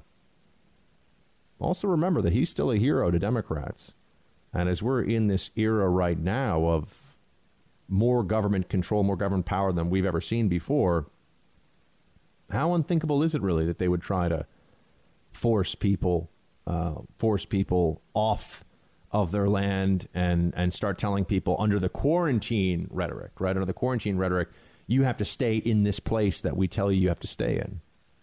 We're not there yet, but I didn't think we'd be where we are right now, and that was even a month or two ago, where people are saying, yeah, we'll just stay in lockdown forever. Oh, one more thing. My buddy Kayleigh McEnany had a great response. She's now White House press secretary. She's doing a great job. And she had a response to an assault, a verbal assault, of course, from one of the reporters, just trying to undermine her early on in the job, make her look foolish. And this was a fun one. Play 10. Kayleigh, in a previous life, before you were press secretary, you worked for the campaign, and you made a comment, I believe, on Fox, in which you said President Trump will not allow the coronavirus to come to this country. Given what has happened since then, obviously, would you like to take that back? Well, first, let me note, I was asked a question on Fox Business about the president's travel restrictions. I noted what was the intent behind those travel restrictions, which is we will not see the coronavirus come here. We will not see terrorism come here, referring to an earlier set of travel restrictions. I guess I would turn the question back on the media and ask similar questions. Does Vox want to take back that they proclaim that the coronavirus would not be a deadly pandemic? Does the Washington Post want to take back that they told Americans to get a grip, the flu is bigger than the coronavirus? Does the Washington Post likewise want to take back that our brains are causing us to exaggerate the threat of the coronavirus? Does the New York Times want to take back that fear of the virus may be spreading faster than the virus itself? Does NPR want to take back that the flu was a much bigger threat than the coronavirus? And finally, once again, the Washington Post, would they like to take back that the government should not respond aggressively to the coronavirus? I'll leave you with those questions, and maybe you'll have some answers in a few days. This is where you do narrator voice that they do not want to take. They're not going to have answers to those questions, and they will not be taking that back. All right, well, let's get some roll call going here in a moment with producer Mark. Thanks for listening to the Buck Sexton Show podcast. Remember to subscribe on Apple Podcast, the iHeartRadio app, or wherever you get your podcasts.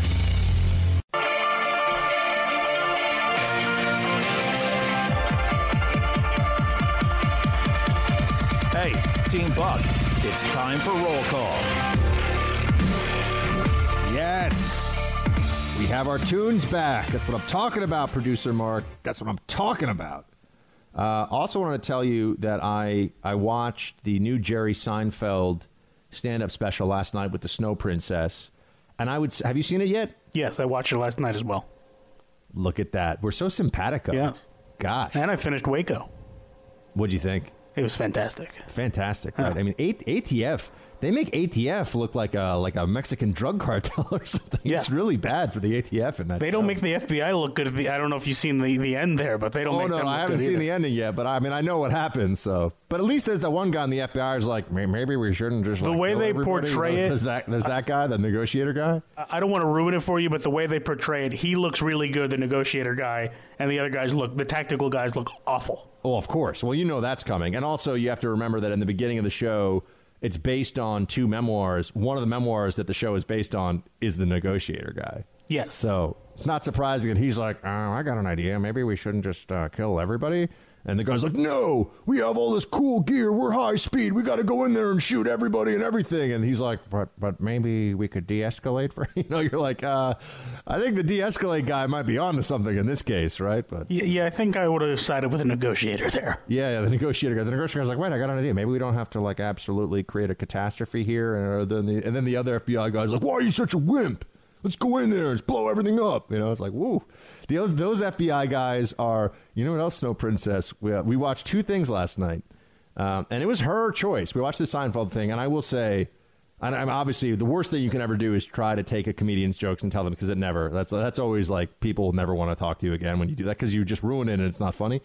But I think you can refer to the general topic, and his thing about porta potties. I mean, it actually, it was hurting me on the inside. Yes.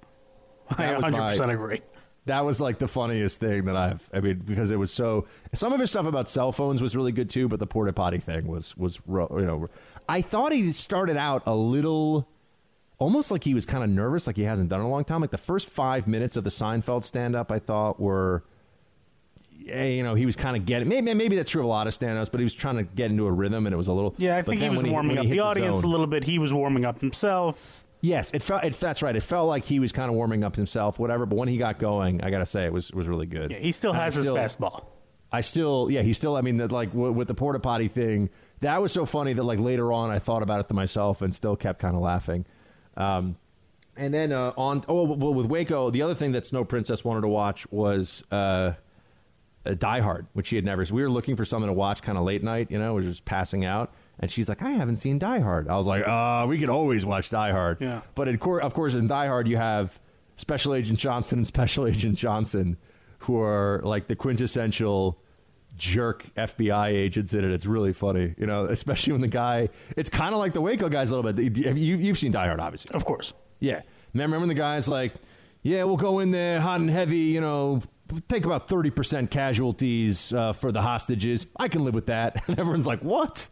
It's the Waco guys are a little bit like that. There's a little bit of the like, half the people may die in the shootout we're going to start here, but you got to break some eggs to make an omelet. I mean, since what eventually happens, the Waco guys were worse than that. Technically. Oh yeah. Oh no, it's really bad. It's really bad. So, and at Ruby Ridge, the Weaver family at Ruby Ridge, they got $3 million from the government. So it's not like, that thing was bad. It was on a much smaller scale, but that was a bad shoot, too. Anyway. All right, let's get to, we get all excited about this stuff. I will say, though, I ordered from some gluten-free burgers last night from a restaurant that I want to try. And, when you read the reviews and you're like, maybe these people just don't like the place. No, they were right. I turned to Snow Princess. I was like, do you like your burger, honey? And she's trying. And I'm like, no, you don't. But, hey, we put some money in the local economy and people are still working. And, She doesn't order a regular burger?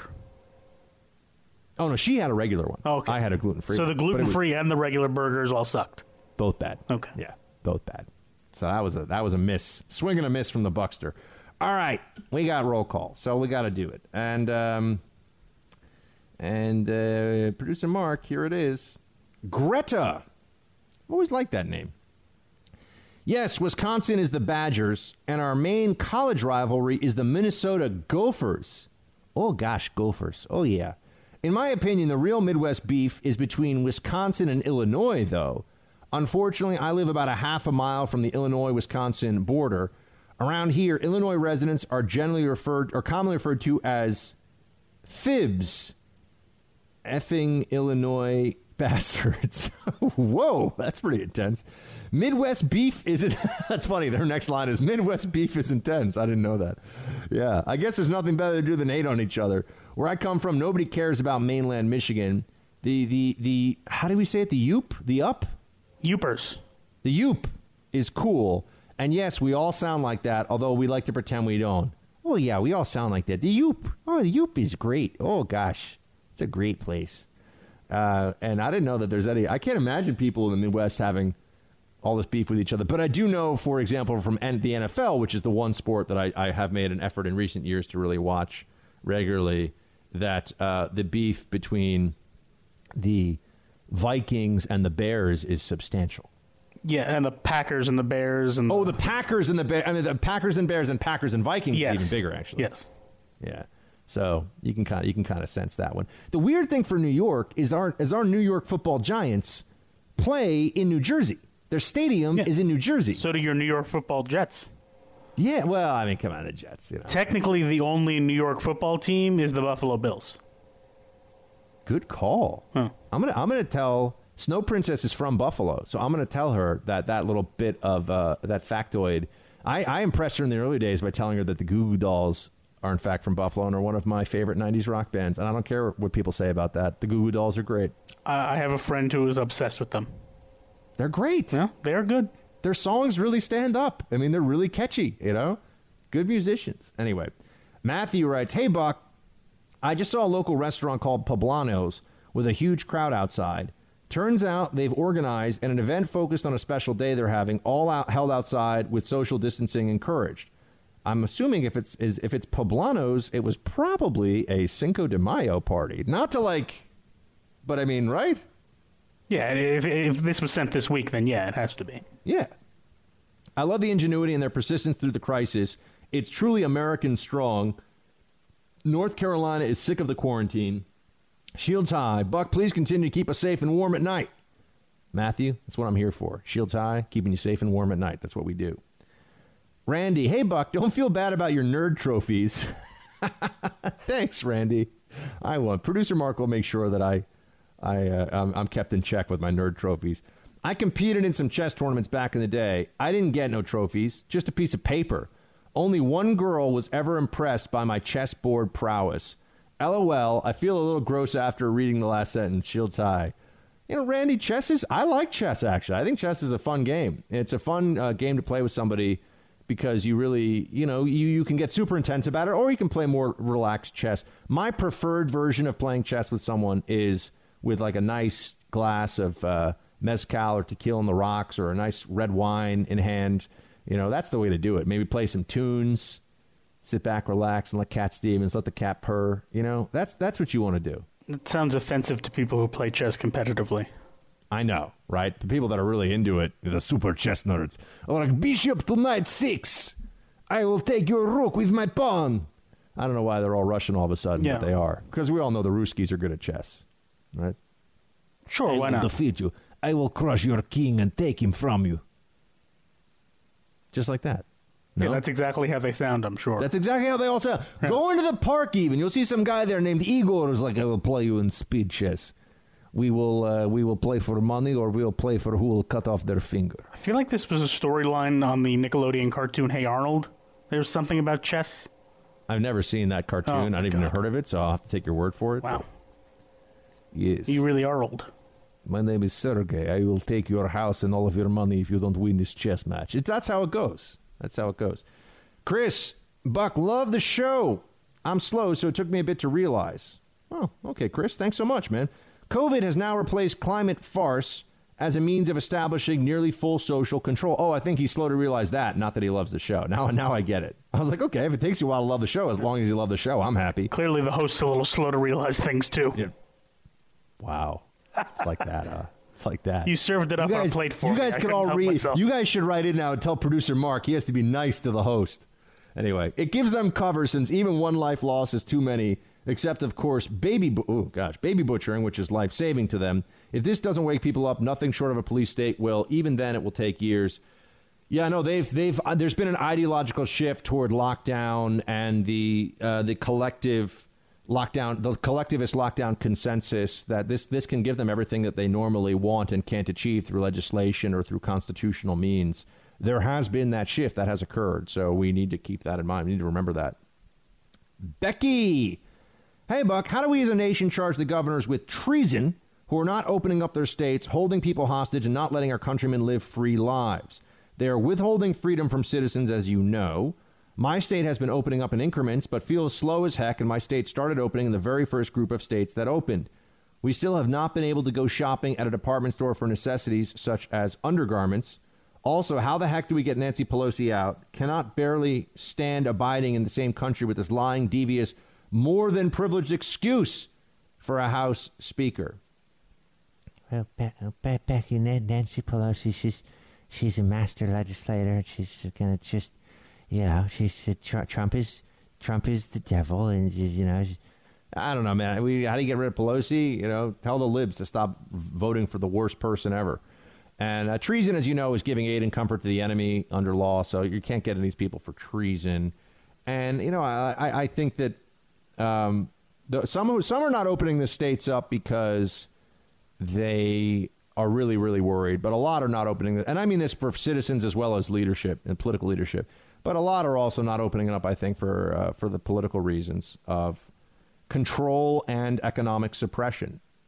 Right. And economic suppression is, in a sense, very much tied to control, because if you continue to suppress this economy, it means that you will be able to wrest control away from Trump and have control yourself. That C word keeps coming up for a reason. It's very central to the left's thinking. The libs are obsessed with it. You're in the Freedom Hut. This is the Buck Sexton Show podcast. More roll call here. Jonathan writes, hey, Buck, if it makes you feel better, no one can whistle with a mask on. Producer Mark, I think that's probably true, isn't it? Or maybe they can and you just can't hear it as much. Right, but so it would be a stifled whistle, but can you even... I feel like it would be difficult. It would be, not that I'm good at whistling because I actually can't whistle, but that's not why I hate it. Whistling is an auditory violation, and it's terrible. No whistling. I know. See, I knew he was going to do that. He's just being mean now. Producer Mark is just running around spiking the football in the end zone with his whistle at the end of the show because he knows I'm happy that we got through another fantastic show, and so he can get away with his nonsense today.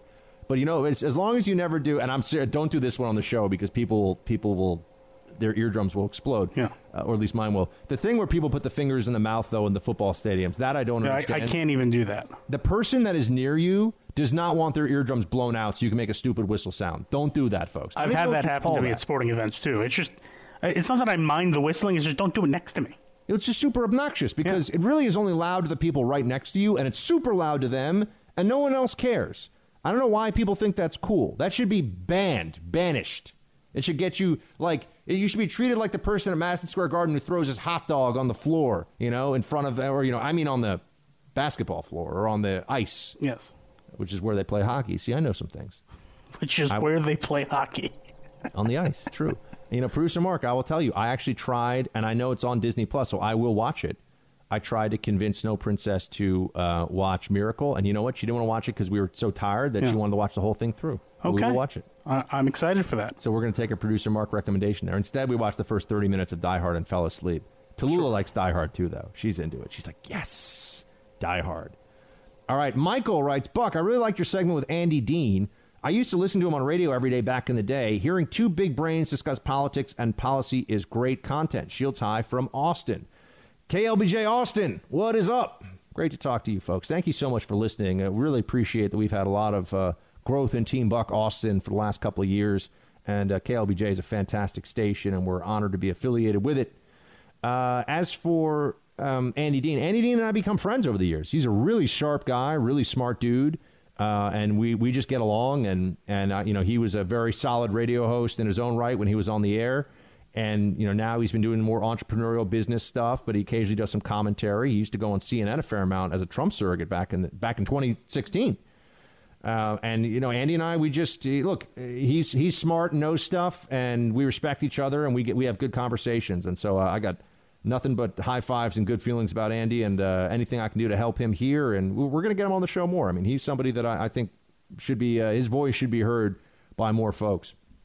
Rob writes, you missed the most obvious flaw in Cuomo's "you might kill someone if you don't wear a mask" speech. If I go out in public without a mask and someone dies, they were almost certainly at risk. So if they are out, they put themselves at risk, not me. I say mandatory masks at essential places like the supermarket. Anywhere else, you go there, you take your chances. Rob, interesting theory. Thank you for writing in. Edmund, so it's been shown that using antibodies from people that had COVID-19 to cure COVID-19 works. Why can't the government pay people with antibodies to donate their blood for making these cures? Several million people have the antibodies now. Edmund, I don't think it's that clear and that effective. I think it's considered helpful. This is also the fancy way of saying it is convalescent plasma, but it's just antibodies in the blood being pulled out and given to somebody else. If you're really too far gone, part of the problem is by the time people get to the hospital, they're often too sick and too far gone for really any treatment to be very effective. And other people who aren't that far gone, aren't that sick, it's hard to tell if they're getting better because of the treatment or if they were going to get better anyway. But Edmund, I do appreciate you writing in and sharing your thoughts on this one. And let's save the rest. We got some more great roll calls here. Let's save those for tomorrow. We got some fantastic guests lined up for tomorrow, too. So it's going to be a great show, my friends. Please do pass the buck. Tell somebody. Just do me a favor. It really is a favor, and I really do appreciate it. Tell someone you know. Text them. Email them. Send them a link to the Buck Sexton Show. Say, you got to listen to this guy on radio. It's really worthwhile. That is my early Christmas and birthday present this year. So for me and producer Mark, although for him it's a Hanukkah present, but that's, you know, you guys already know that. All right, everyone. Thanks so much for listening. Shields High.